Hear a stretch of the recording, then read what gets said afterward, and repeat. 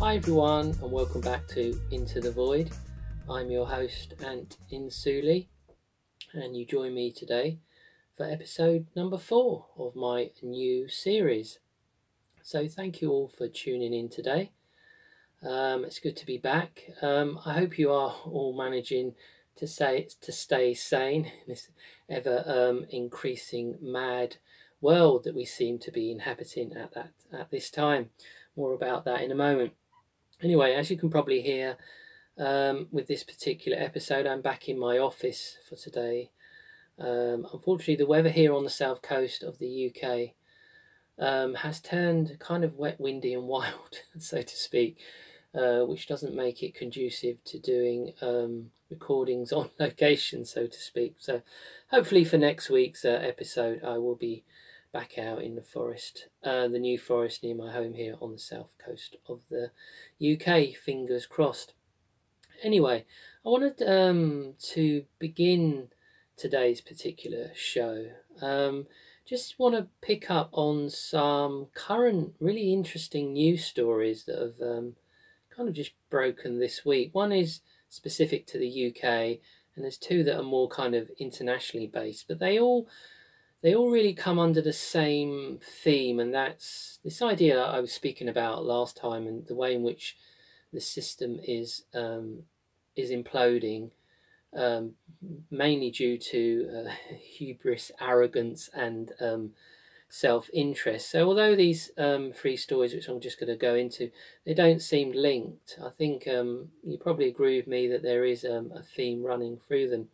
Anyway, so in the last week or so here in the UK, the big news story has been with regards to these allegations made against an employee, a high-profile employee of the BBC, and it was claimed that this employee had paid upwards of £35,000 for certain type of, how should we say, mucky images, sexual images of a 17-year-old male.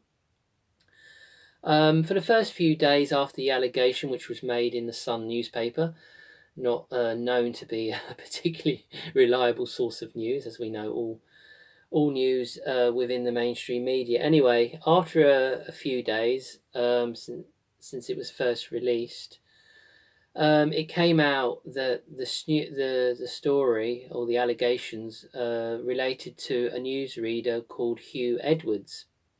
Now, this is obviously within the context of the UK. This is a really, really big story, because he's been the chief anchorman, if you like, if you think of it in terms of a US context, at the BBC for around about the last 20 years. So a generation, to be honest. So a long period of time. And here in the UK, I don't know what it's like in the rest of the world, but the general public really do have a very strong affinity for newsreaders, of course, because they're the ones that broadcast or transmit what constitutes, as we saw during the last 3 years during COVID, what constitutes their reality, or for millions of people, the general public, their truth. And they are held in very high regard, especially BBC newsreaders.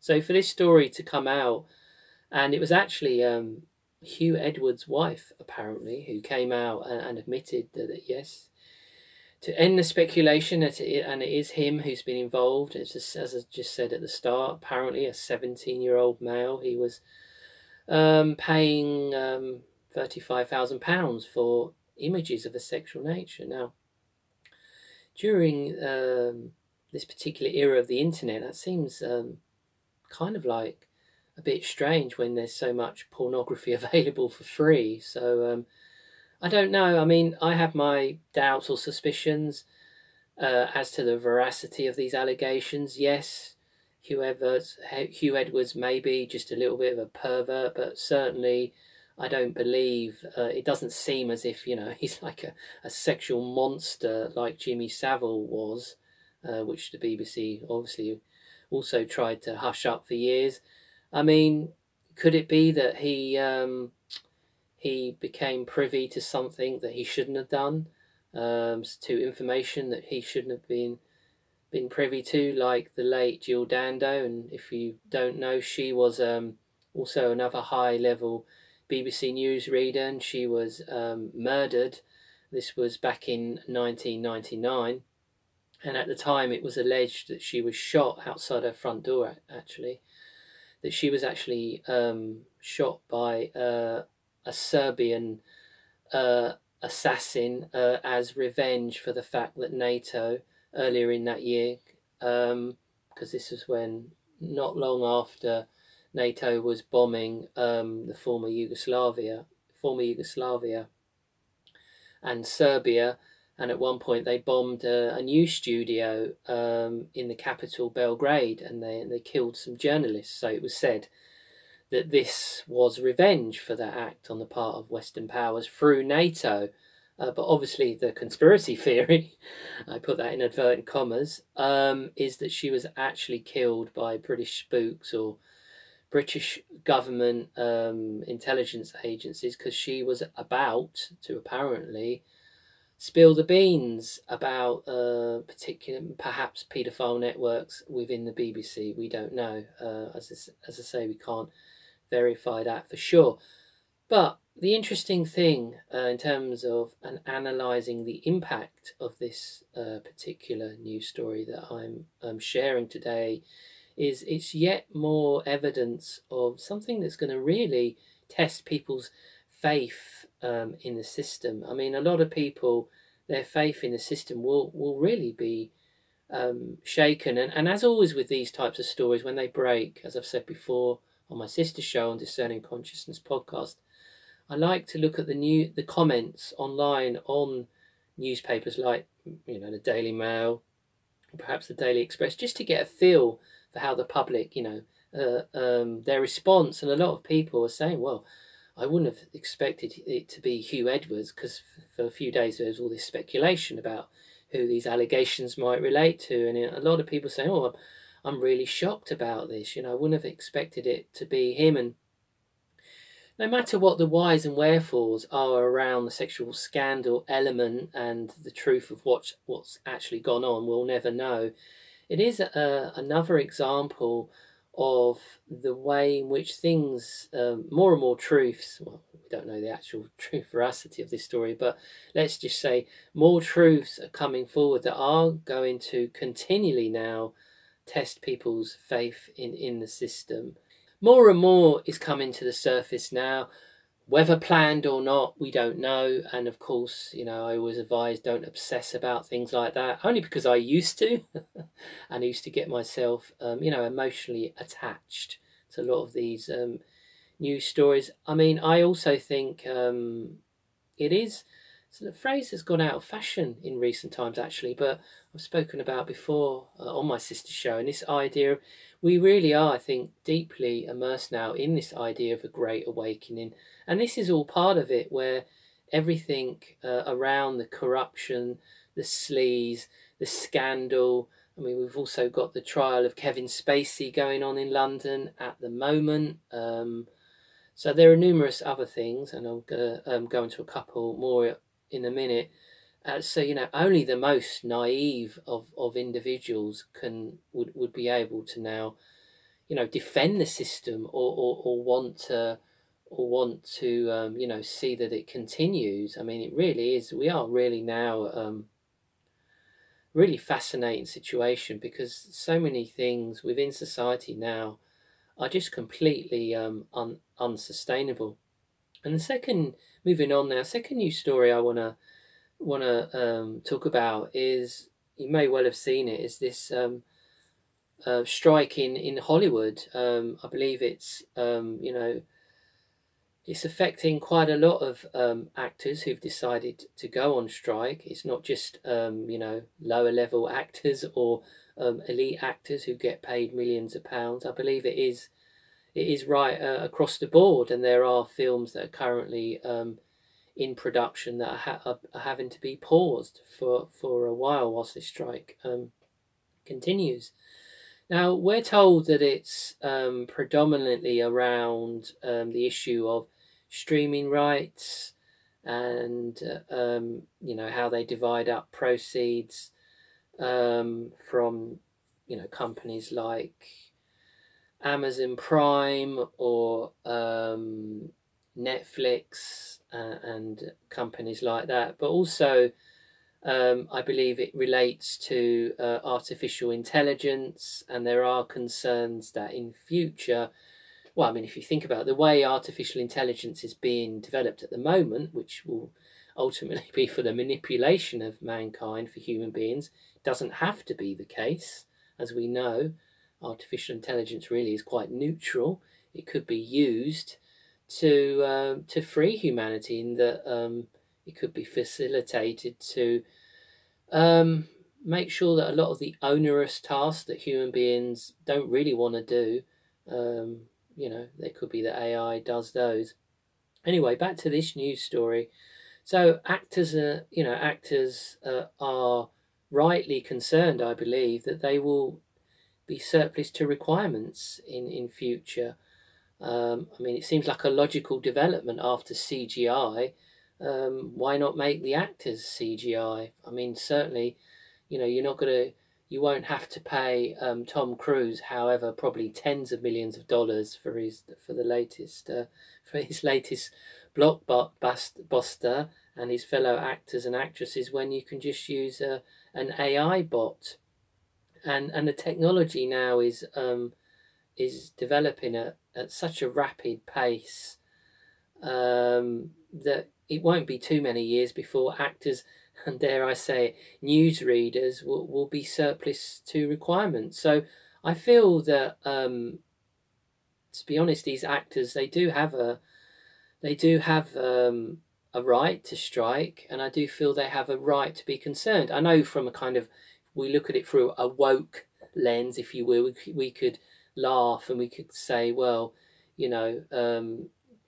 it is kind of like a bit of divine justice, if you like, because a lot of these movie franchises and a lot of these actors, they play along with the whole woke thing. They're happy to go along with it.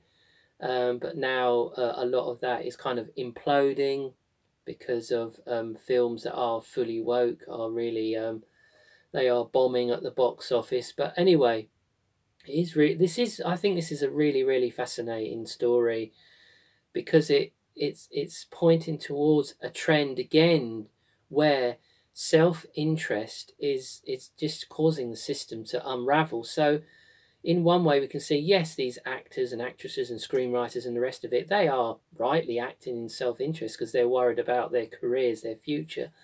But by the same token, the system as a whole is acting in its own self-interest by trying to implement AI ultimately in order to increase corporate profit, because they won't have to pay millions to actors.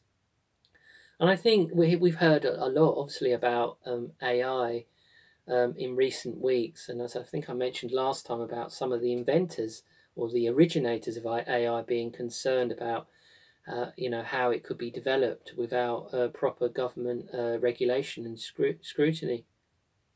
I think in relationship to AI, following the COVID debacle and the fact that the powers that be, through the globalist political infrastructure and the hidden dark forces, hidden unknowns above them, who control and manipulate the political class, if you will, I think there is a real panic. And evidence of this panic is that they're trying to institute within society, I should say, artificial intelligence before people are ready, before they've become accustomed towards it, before they've sort of thought, well, it's inevitability, there's nothing that we can do to stop it. Hence the current, ruckus in Hollywood with regards to screenwriters and actors. And I think the interesting thing is, perhaps it's because the controllers and the manipulators have this awareness that within a matter of years the system is simply going to implode. And I think it's what they're trying to do is, if they can implement AI and make it irreversible within society, then I think they're hoping that they can, how should we put this, that they can maintain their control and influence after we've gone through some sort of financial or economic collapse. Now, I don't think for one moment that is going to happen. I think, this strike in Hollywood really is fascinating, and yeah, watch this space. It is just more than wokey actors getting their comeuppance, because I think we should all be concerned. We should all be concerned with the way in which AI is being developed. But yeah, yet again, it's a kind of another example of a disturbing trend in which society is moving. And the last sort of more international based story that I want to in today's particular episode, you may well have heard it. So a couple of days ago, the World Health Organization, I say that advisedly because that really is all in double speak, because it certainly does not promote health. Anyway, that's a discussion for another day. But the World Health Organization has officially admitted now that there is a link between aspartame and cancer. Although they did kind of couch it, they did try and downplay it by saying, well, you'd need to drink about 30 cans of Coke in one day, or whatever your favourite soda drink is, to put it like that, in order for the risk to be elevated. But I think you'll agree with me, isn't it fascinating that an organisation like the World Health Organization is actually now joining us conspiracy theorists, because we've known about this link through our own research and the fact that it's said to have an impact on the pituitary gland, and it's said to, block our capacity for spiritual evolution. Hard to know if there's any truth in that, but it certainly makes sense to me anyway, having quite a cynical nature. But again, it's another example of how conspiracy theory becomes fact. I mean, I think it's interesting. Perhaps we should consider, why would the World Health Organization at this point come out and publicly admit, I mean, what we've all known in the alternative sphere for many years. I think, again, sorry to bang home the point, but I think that the system now is sinking under all of its lies and arrogance and corruption and hubris, and it's almost as if, think of all of that as like a sinking swamp, or like a huge sort of like balloon that is throbbing and is just about to burst, and it's going to send all the muck and crud everywhere and sling it into the public's faces, so they can see truth perhaps for the first time. So I think what's happening is the system is literally like letting air out of a balloon. I think we're going to see more of this, where there are certain little truths are going to be revealed to the public, albeit downplayed, as I said, like the World Health Organization is saying, well, you'd have to be like addicted to cans or soda drinks to actually really increase your risk of cancer. But anyway, I mean, it's an interesting news story. I think you guys will agree, and one wonders what is what is the next conspiracy theory which will be proven to be true. I mean, I really, beyond the explanation that I've just given, it does make you wonder, doesn't it? It does make you wonder, why have they chosen to release this information right now? I guess maybe we will find out. Anyway, those were just some news stories that I wanted to touch upon briefly in today's episode.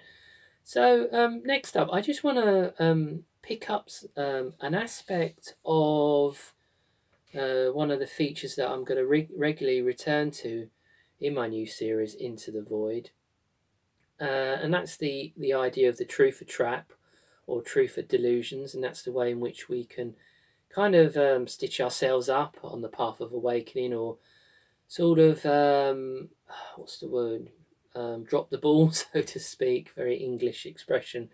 but to really to just find ourselves going down unnecessary blind alleys, and then we just land up really diminishing our psychic strength and our sort of our coherence as a human being.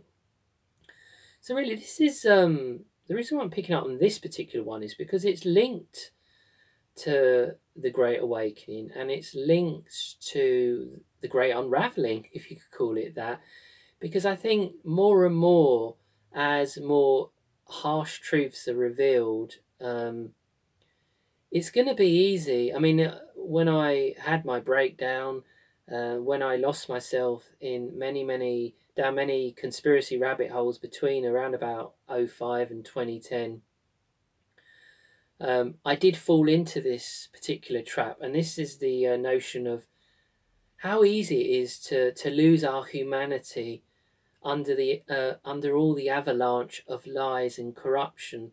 And as an extension, it's really easy to, I use this phrase, it's easy to make a stone of our heart. Also linked obviously to stone is, that's why we shouldn't stare, think of the kind of mythology of Medusa.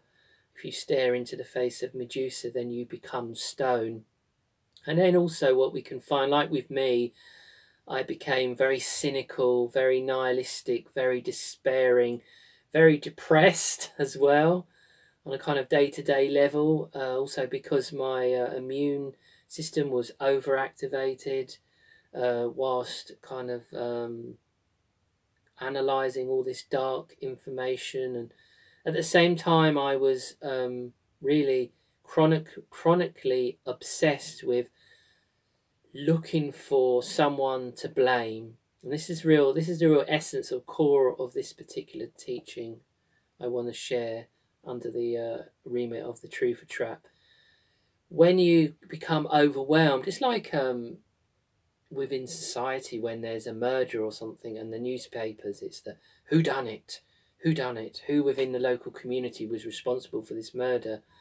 But obviously when we get into conspiracy theories and truth or type narratives, it's much bigger than that, because we're not just talking about a murder, we're talking about the manipulation of, billions and billions of people.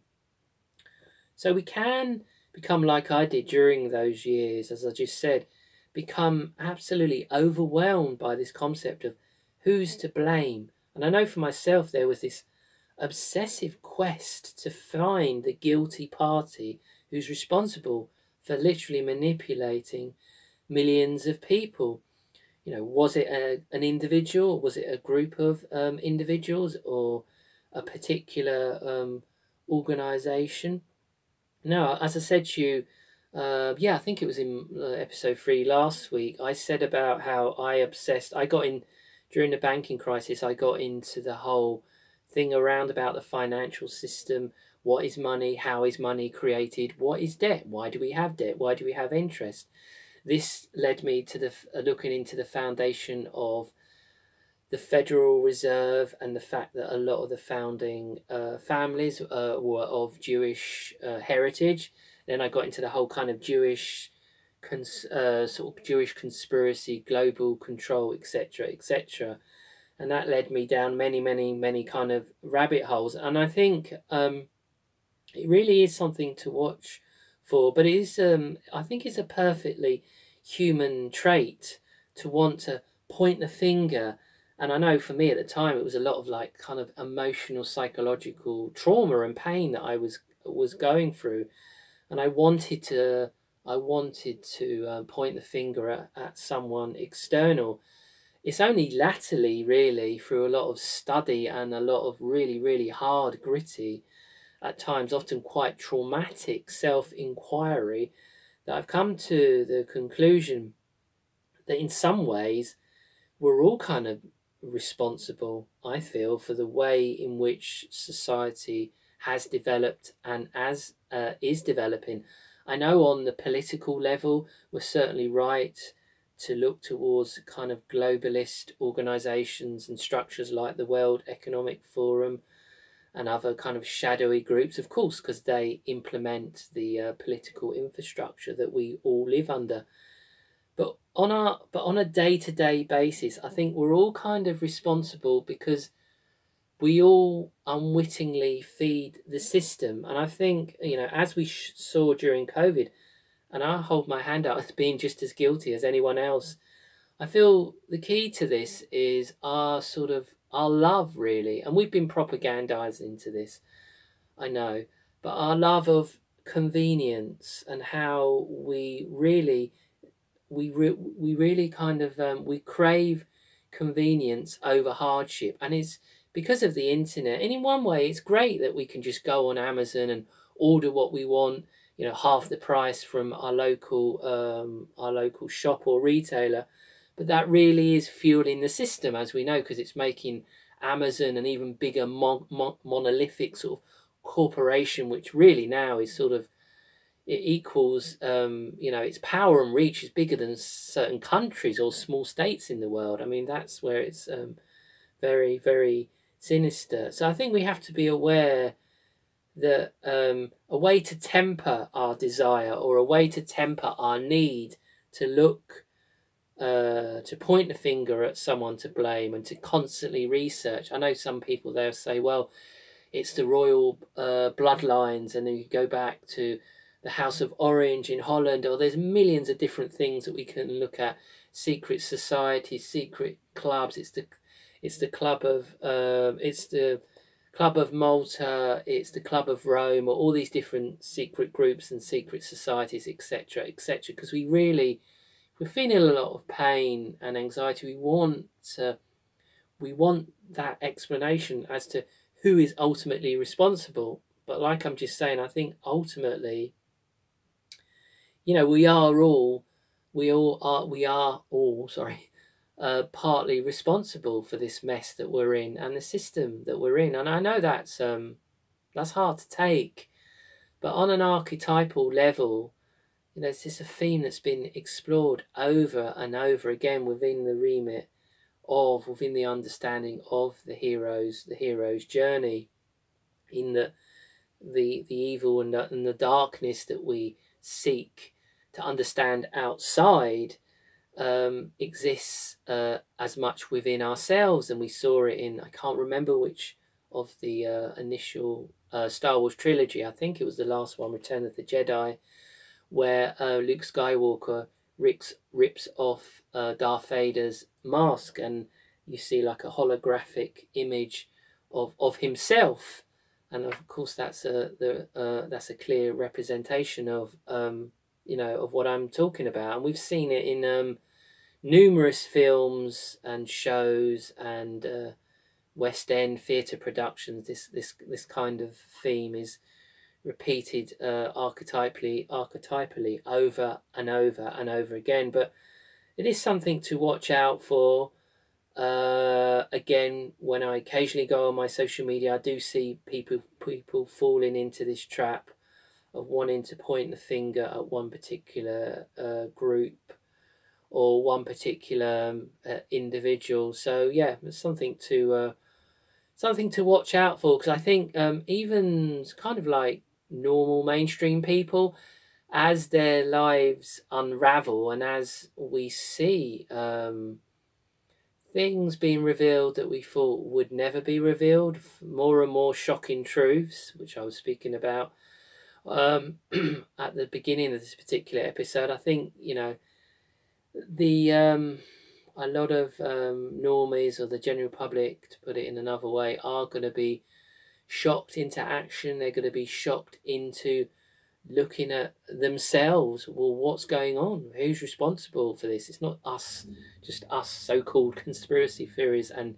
truthers who can become obsessed by this kind of quest. I believe that as we go forward, as life changes more and more, and then there's this real shake-up through this period of the Great Awakening, I believe that, even people who we might consider as being kind of closed-minded and deluded, they're going to want answers as to why this is happening and who's responsible. So that's definitely something to look out for as we move forward. Anyway, I next want to just pick up on something that's been on my mind during the last week or so, and this is this kind of idea of I think this relates to, again, all of the changes within society, and we are now at the dawning of a new age, or we're living through a new age, and that can be really, really disconcerting for all of us, whatever our level of awareness, because I really don't like this sort of dichotomy between the awakened and the unawakened, or the sleepwalkers and those who are awake. I think they're kind of arbitrary polarities, as I've spoken about before on my sister show on Discerning Consciousness podcast. But anyway, leaving that to one side, during periods of great change within society, I think for many of us, we think about, well, what's going to be my legacy? Because all the constant change in the world and within society. I mean, I've been thinking this week, I mean, is humanity even going to survive in its current form for much longer? I don't know. I mean, I don't mean in terms of a nuclear apocalypse or a nuclear annihilation, but I just think in terms of the as we saw during COVID, there's such a distinction, or such a separation between mainstream reality and what we might regard as, a slightly a reality that has slightly more deeper awareness to it. There's so much, so much poles apart now. It's hard to know how two realities like that can exist within society before there's like a falling away and a returning back to some sort of equilibrium, as many people are talking about. What we're probably going through is a return to the principles of nature and natural law, and why these coming times are going to be so traumatic for so many on the planet is that we've been living through an extended period of time whereby humanity has living completely out of alignment with natural law and with nature, if you like. And I think in many ways the controllers, the dark controllers, we can call them that, I think they are aware of this process. And as I was speaking to slightly early in the news section of this episode, I think the fact that they're aware of that is why they're pushing the implementation of artificial intelligence, because I think they perhaps realize that's the only way in which they can maintain their control, if you like. I know that's kind of a little bit of a far out understanding, if you like. So yeah, just back to this idea of leaving a legacy. I know I've been feeling a real sense of urgency in that regard. I mean, is it something that concerns you? I mean, should it be something that we worry about? What legacy we leave? What people think about us once we're gone? I know for me is I want to get out at least one book, because I believe that I've been through many traumatic experiences that I think could help people, and obviously I try and share my understanding through an audio format. But it's not quite the same as having a book, which should hopefully last through time, hopefully. So yeah, I mean, just to repeat my point, is it egotistical to worry about, have I left a legacy? Will I be remembered once I've passed on to higher realms, so to speak? I mean, we know this is something that obsesses the rich, the rich and the powerful. But I think that's because a lot of them are atheists, the ungodly men and the ungodly women, and that's why they fly rockets up into space, or they try and create huge monolithic structures, or they name buildings after themselves, so that once they're gone, they'll be remembered in the form of concrete, steel and glass. Also, another aspect of leaving a legacy, of course, you can leave your legacy in terms of DNA in children. And I think this is this sort of real unsavory thing that you see back to Hollywood, how quite a lot, it's not uncommon for actors to marry, more than 2 or 3 times, and of course have lots of children, and the male actors, may father children right up into their 70s or 80s. I believe that I think it might be I can't think now. I think it might be Mick Jagger has quite young children. Of course, he's a musician, but I think maybe Robert De Niro has quite young children. So there is this idea of, you know, you can leave a DNA legacy in the form of children. I think that ship has sailed for me personally. Or we could just leave a legacy of great works, like I just said, potentially through writing books or music or great works in terms of any creative venture, really. But perhaps the most organic and one might say spiritual approach to this idea of leaving a legacy is something that's slightly less tangible, if you like, but that's our legacy in terms of what we were like as a human being, our beingness, our attentiveness. Did we really tune into people? Did we share our energy? Did we just listen? Did we put aside our own concerns during interactions with people? Perhaps that's the most honest and enduring legacy that we can lead. I don't know that we can leave. Sorry, I don't know why that this idea of leaving a legacy came to me this week. I think it was because my concerns around AI and just the speed or the rapidity of change right now is just mind blowing. And like I say, I was just thinking how much longer we can survive in our current form with the way our brains operate, and how we're going to be able to kind of process reality, which takes me back to my conversation, sharing my thoughts on the interpretation of the Mayan calendar by the late Ian Zell-Lungold, and he was talking about during this period, as others have spoken about, how humanity will collectively lose its mind, and we'll perhaps that's why we're seeing so much anger. More about that in a minute. So much anger and volatility within society and the world at large, because we're struggling to just process reality. It's speeding up at such a quick rate now, and of course the technology should be there to assist us, but in many ways it isn't. It's just causing more and more problems and making it harder for us to process reality. So that might be something worthwhile giving some thought to. What you think your legacy may be when you leave this mortal coil.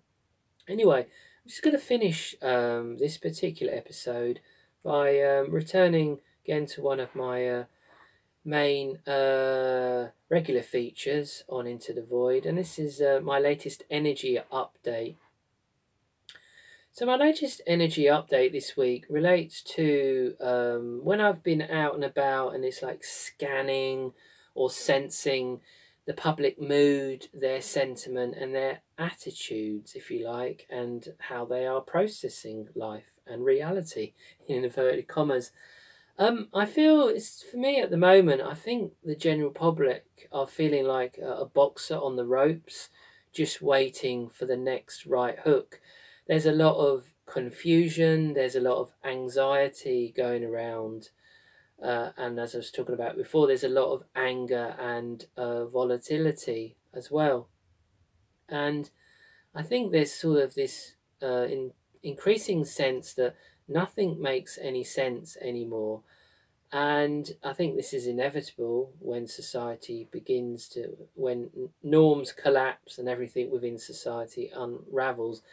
And at the same time, kind of like in a kind of perverse way, what's happening is there's this sort of sense of clinging to existing norms and ways of living.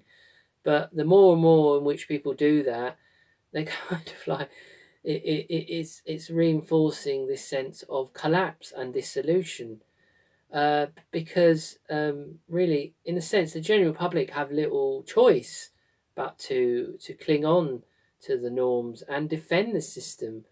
that has been enslaving them for literally eons, because they can only follow the program. They can only follow the instructions given by the mainstream media, of course. But that means the ground on which they're standing, as I was speaking about last time, actually, is becoming more and more and more unstable. So they're really in a, those with limited awareness, perhaps I should put it, I don't mean to be snobby, really are in a really, really difficult position, because the mainstream media is, they're not going to really, they're not going to give them the kind of insights that the public need to manage and cope and to navigate these extraordinary transformative times. So it is, everything that they're instructed to do is only going to make things worse, in a way. So that's why you're seeing, I believe you're also, what you're seeing now is a lot of